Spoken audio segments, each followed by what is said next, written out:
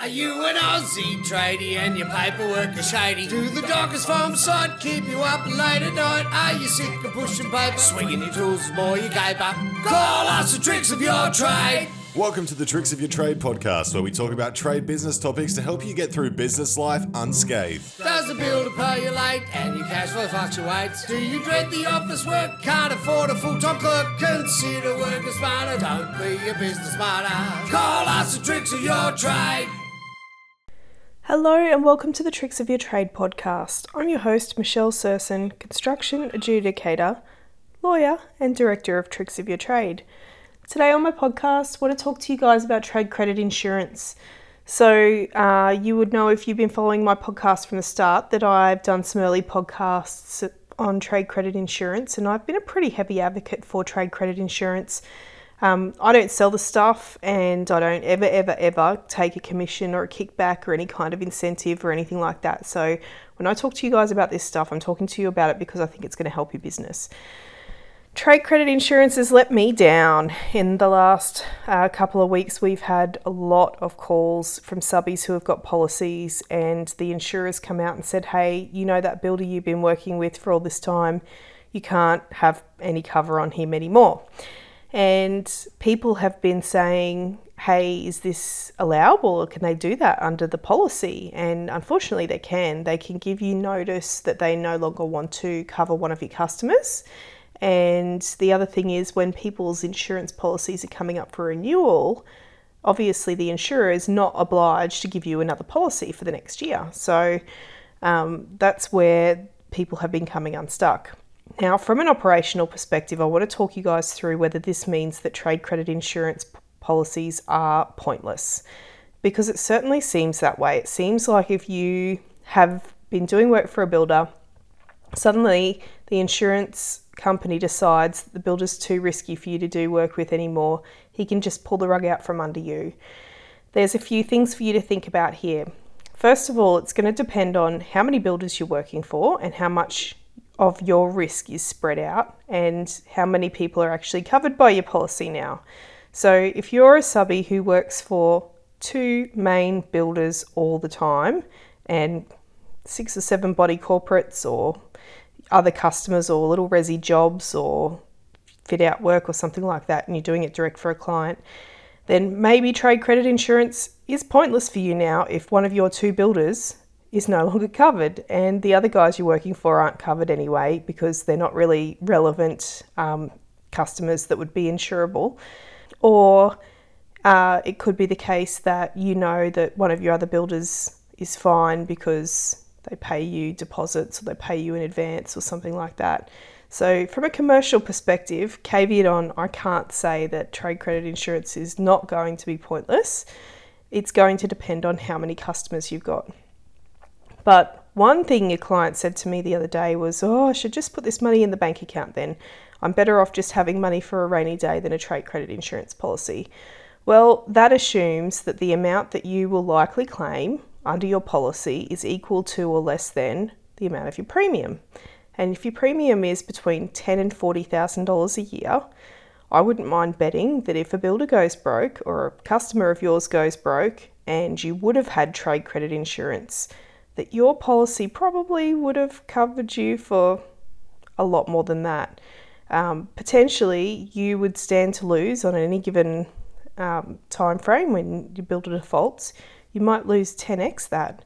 You might lose, you just don't know. So it's one thing to say, well, I should just put money in the bank. Look, if you're talking about health insurance and it's viable that you could put that money in the bank and not spend it, and potentially the consequences, if they do eventuate, are not going to be so catastrophic that it's not 10 years worth of health insurance that you would need to outlay for, then maybe that theory works. But when it comes to builder insolvency, you're typically going to be strung out for 3 months worth of payments at the time that you might find out your builder's going broke. And that's if you're doing everything right, I should say, because a lot of subbies don't actually have an accounts receivable escalation procedure and they don't follow it if they do have one, and they don't suspend work. So what I'm talking about there is the first month of money that you'll be owed will be the month that you don't know you're not going to get paid for. So month one, you're working away. Maybe you've been working every month for this builder for 3 years, but this one particular month he doesn't pay. And then you go, oh, that was strange. And then by the time you actually work out and say something to the builder about it, or by the time you figure out that you're not going to be paid, I should add, you've already got another payment claim in, because we know that we claim at the end of the month, and then usually the builder pays in the first couple of days of the month, the start of the next month. So 30 days end of month. So by the time you work out you're not going to be paid, you've already got another payment claim in. Then in month 3, you might go, oopsie daisy, I'm really actually not going to get paid for month 1. Month 2, we'll wait and see what happens with that. But what do I do now? That's when you need to be using your accounts receivable escalation procedure to mitigate against doing more and more work in the hole, because that WIP, you're likely never to be paid for that WIP. If your builder goes broke suddenly overnight and you're owed anywhere from 1 to 3 months worth of work at that point, it's very likely that the amount that you're going to be owed is going to be much, much more than the value of your premium for any one given year in your trade credit insurance policy. So that is why I think it's worth still having one. Yes, you can justify and say, well, Michelle, my builder might not go broke this year. Well, yeah, your builder might not go broke this year, but if one of your builders does, the consequences are so extreme that most businesses couldn't weather that loss. So I do think it is still worth having a trade credit insurance policy, but I am concerned about insurers just pulling cover on builders the moment that they look shaky. Now, the second thing I want to talk about with trade credit insurance policies is the preference payments provisions in the trade credit insurance policies. So you're not just at risk of the money that you haven't been paid. If your builder goes broke, you're actually also at risk for the amounts that the builder did pay you in the 6 months prior to going broke. And that's what we call a preference payment. So if your builder goes broke and a liquidator is appointed, the liquidator is obliged to look back at all the payments made by the builder in the 6 months before they went broke and work out whether you ought to have reasonably known that the builder was struggling financially and if you might have received a preference payment. And those liquidators are legally obliged to chase down preference payments. So you could very well find yourself in a situation where the money you've been paid, even if you're still owed more money, even if you're still owed more, you might have to pay some of that back. So the other thing about trade credit insurance policies is that many of them have got provisions in them that say that they will cover you for a preference payment where a liquidator asks you to pay that money back. Now, the thing about that is, if you read the terms and conditions in the trade credit insurance policy, oftentimes it will say that you first have to pay the money to the liquidator and you'll get reimbursed. So, here's the thing. If a liquidator comes back to you and says, you need to pay back however many $100,000 you were paid in the last 6 months before this builder went broke, how many of you can come up with the cash to give that to the liquidator and then wait for the trade credit insurer to pay you that money back? That is an operational consideration about whether or not you think your trade credit insurance policy is going to be worth it for you. Now, tip number 3 about trade credit insurance policies. These things cannot be set and forget. In fact, you need to have an accounts receivable procedure that is tailored for the way that your trade credit insurance policy wording is written. So if you are invoicing willy-nilly as you feel like it and you don't have an actual set regime every month for how you invoice, it's very likely that you could fall foul of your trade credit insurance policy and not be covered. So let me give you an example. Some trade credit insurance policies require you to invoice within 30 days of doing the work or providing the goods. So if you're invoicing on the last day of the month and it is a 31-day month, you need to look at your trade credit insurance policy and work out whether you needed to invoice earlier that month. So that's one example of how these things can be very finely tuned. Now, most of the time, your builders will require you to put your payment claim in anywhere between the 25th, 28th, 30th, last day of the month. But you need to have a system in place to make sure that you invoice within the time frame you're required to invoice under your trade credit insurance policy. And then if you don't get paid, you need to have a procedure in place for what you do at what stage in the process and whether you're able to grant the builder an extension to make that payment, so extended credit terms. So it's not as simple as just getting the policy and then calling them up if the builder doesn't pay you. Just on that topic as well, there are things called notifiable events, and some of the more recent policies I've read have stopped calling them notifiable events and they call them much more ambiguous things. So what a notifiable event is it's when a builder or your customer does something that leads you to think that they're not financially stable. Now, if something happens, you need to promptly tell your insurer about what happened and why you think that they might not be solvent anymore. So if you've got a trade credit insurance policy and you give a payment claim to a builder and they respond to you and say, do you mind if we pay this next month? We haven't been paid by the principal yet and we're struggling to find enough cash to keep the job going, or something along those lines. That would be a notifiable event. And in fact, oftentimes builders will and customers will contact you guys and say, do you mind if we pay you next week? The principal hasn't paid us yet.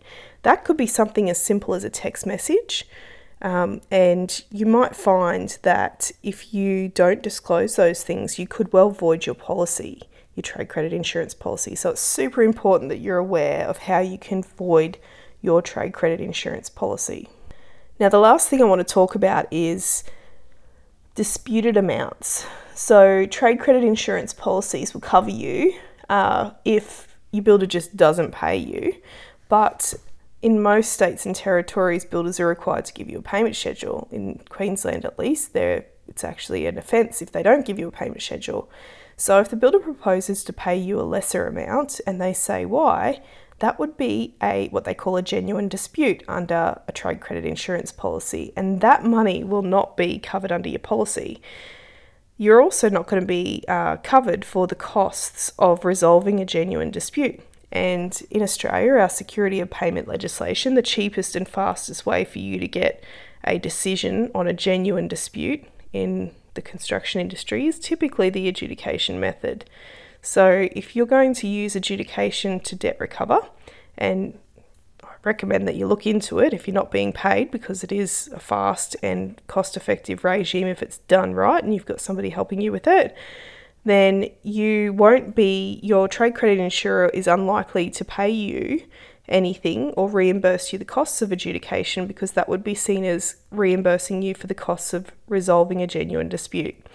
Now, we know that what builders write in payment schedules is very rarely a genuine dispute. It's usually some drummed up excuse for why they think they can get away with short paying you rather than a genuine dispute. So you can see how very quickly a trade credit insurance mob would have grounds to try to push back on paying you out under your policy. So look, the purpose of this podcast is not to beat down trade credit. I think that trade credit insurance policies are still worth their weight in gold, even if it's just for builder insolvency and preference payments. I reserve my right to change my opinion about that if they take away the preference payments provisions in the trade credit policies. But if you are on the hunt for a trade credit insurance policy at the moment and you're not on the fence about whether or not to get one, and you do get one, get in contact with me, questions@tricksofyourtrade.com.au, and I'll send you a list of 10 questions that you should ask your broker, because you need to make sure you get the right policy for you. There are certain underwritings that you will want in your policy based on what you do. So, for example, if you're a trade who always has retentions held, you're going to need to have that in your policy so that you're actually covered for retentions as they're accrued, not when they become due and payable, which is at the very end of the DLP and the builder's probably already broke by then. You need to make sure that you're covered for preference payments. Always do that. And then the last little gold nugget and the newest thing on the block is to ask for this binding contracts clause. Get the binding contracts clause in your trade credit insurance policy. Make sure that if you are stuck under a binding contract with your customer, that you'll get the 90-day extension if the insurer decides to pull cover on that particular customer. If you have any questions about what I've talked about on this podcast, feel free to drop me a good old-fashioned email at questions@tricksofyourtrade.com.au. If you would like a systematic approach to your contract administration and getting paid, head on over to our website and check out the Subbies Toolbox. You won't be disappointed there. And just one last time, our web address is www.tricksofyourtrade.com.au.